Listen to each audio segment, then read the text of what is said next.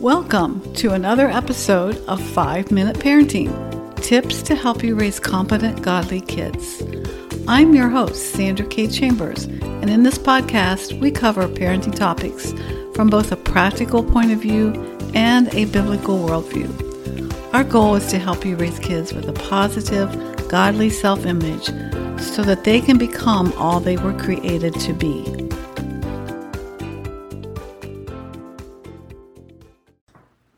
Welcome to another episode of 5 Minute Parenting. Today we're going to talk about bullying with a capital B, What Parents Can Do, Part 1. Bullying is becoming a huge issue affecting younger and younger children. Comparitech conducted a survey of over 1,000 parents of children over the age of 5 with these results. 47.7% of parents with children ages 6 to 10 reported their children were bullied. 56.4% of parents with children ages 11 to 13 reported their children were bullied.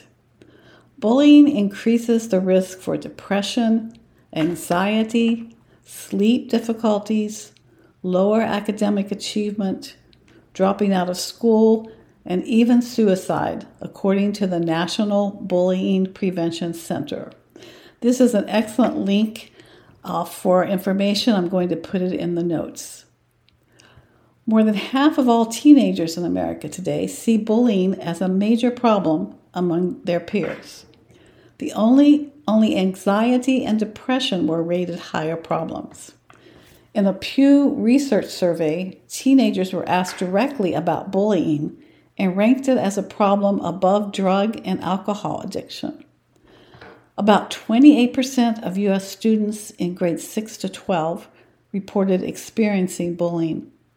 About 30% admitted to bullying others themselves, and 70% say they have seen bullying in the schools. Research shows that most bullying occurs during the middle school years, but about a fifth of high school students reported being bullied on school property. Another 15% said they'd experienced cyberbullying, a whole other area of bullying. So let's look at the definition of bullying and the different kinds of bullying. As defined by the U.S. Department of Health and Human Resources, bullying is aggressive, repeated, unwanted behavior that includes an imbalance of power between the children. Kids who bully use their power, whether their physical strength, access to embarrassing information, or popularity, to control or harm others. Bullying can be classified into 4 types: verbal, social, physical, and damage to property. Verbal bullying is saying or writing something that is cruel to intended to harm and includes such things as making inappropriate sexual comments or threatening to cause pain. Social bullying, sometimes referred to as relational bullying, involves hurting someone's reputation or relationships and includes spreading rumors or causing intentional public embarrassment. Physical bullying involves hurting a person's body and can include actions like hitting, kicking, spitting, pushing, sexually abusing, or taking one's possessions. The 4th type of bullying involves any type of intentional damage to a child's property.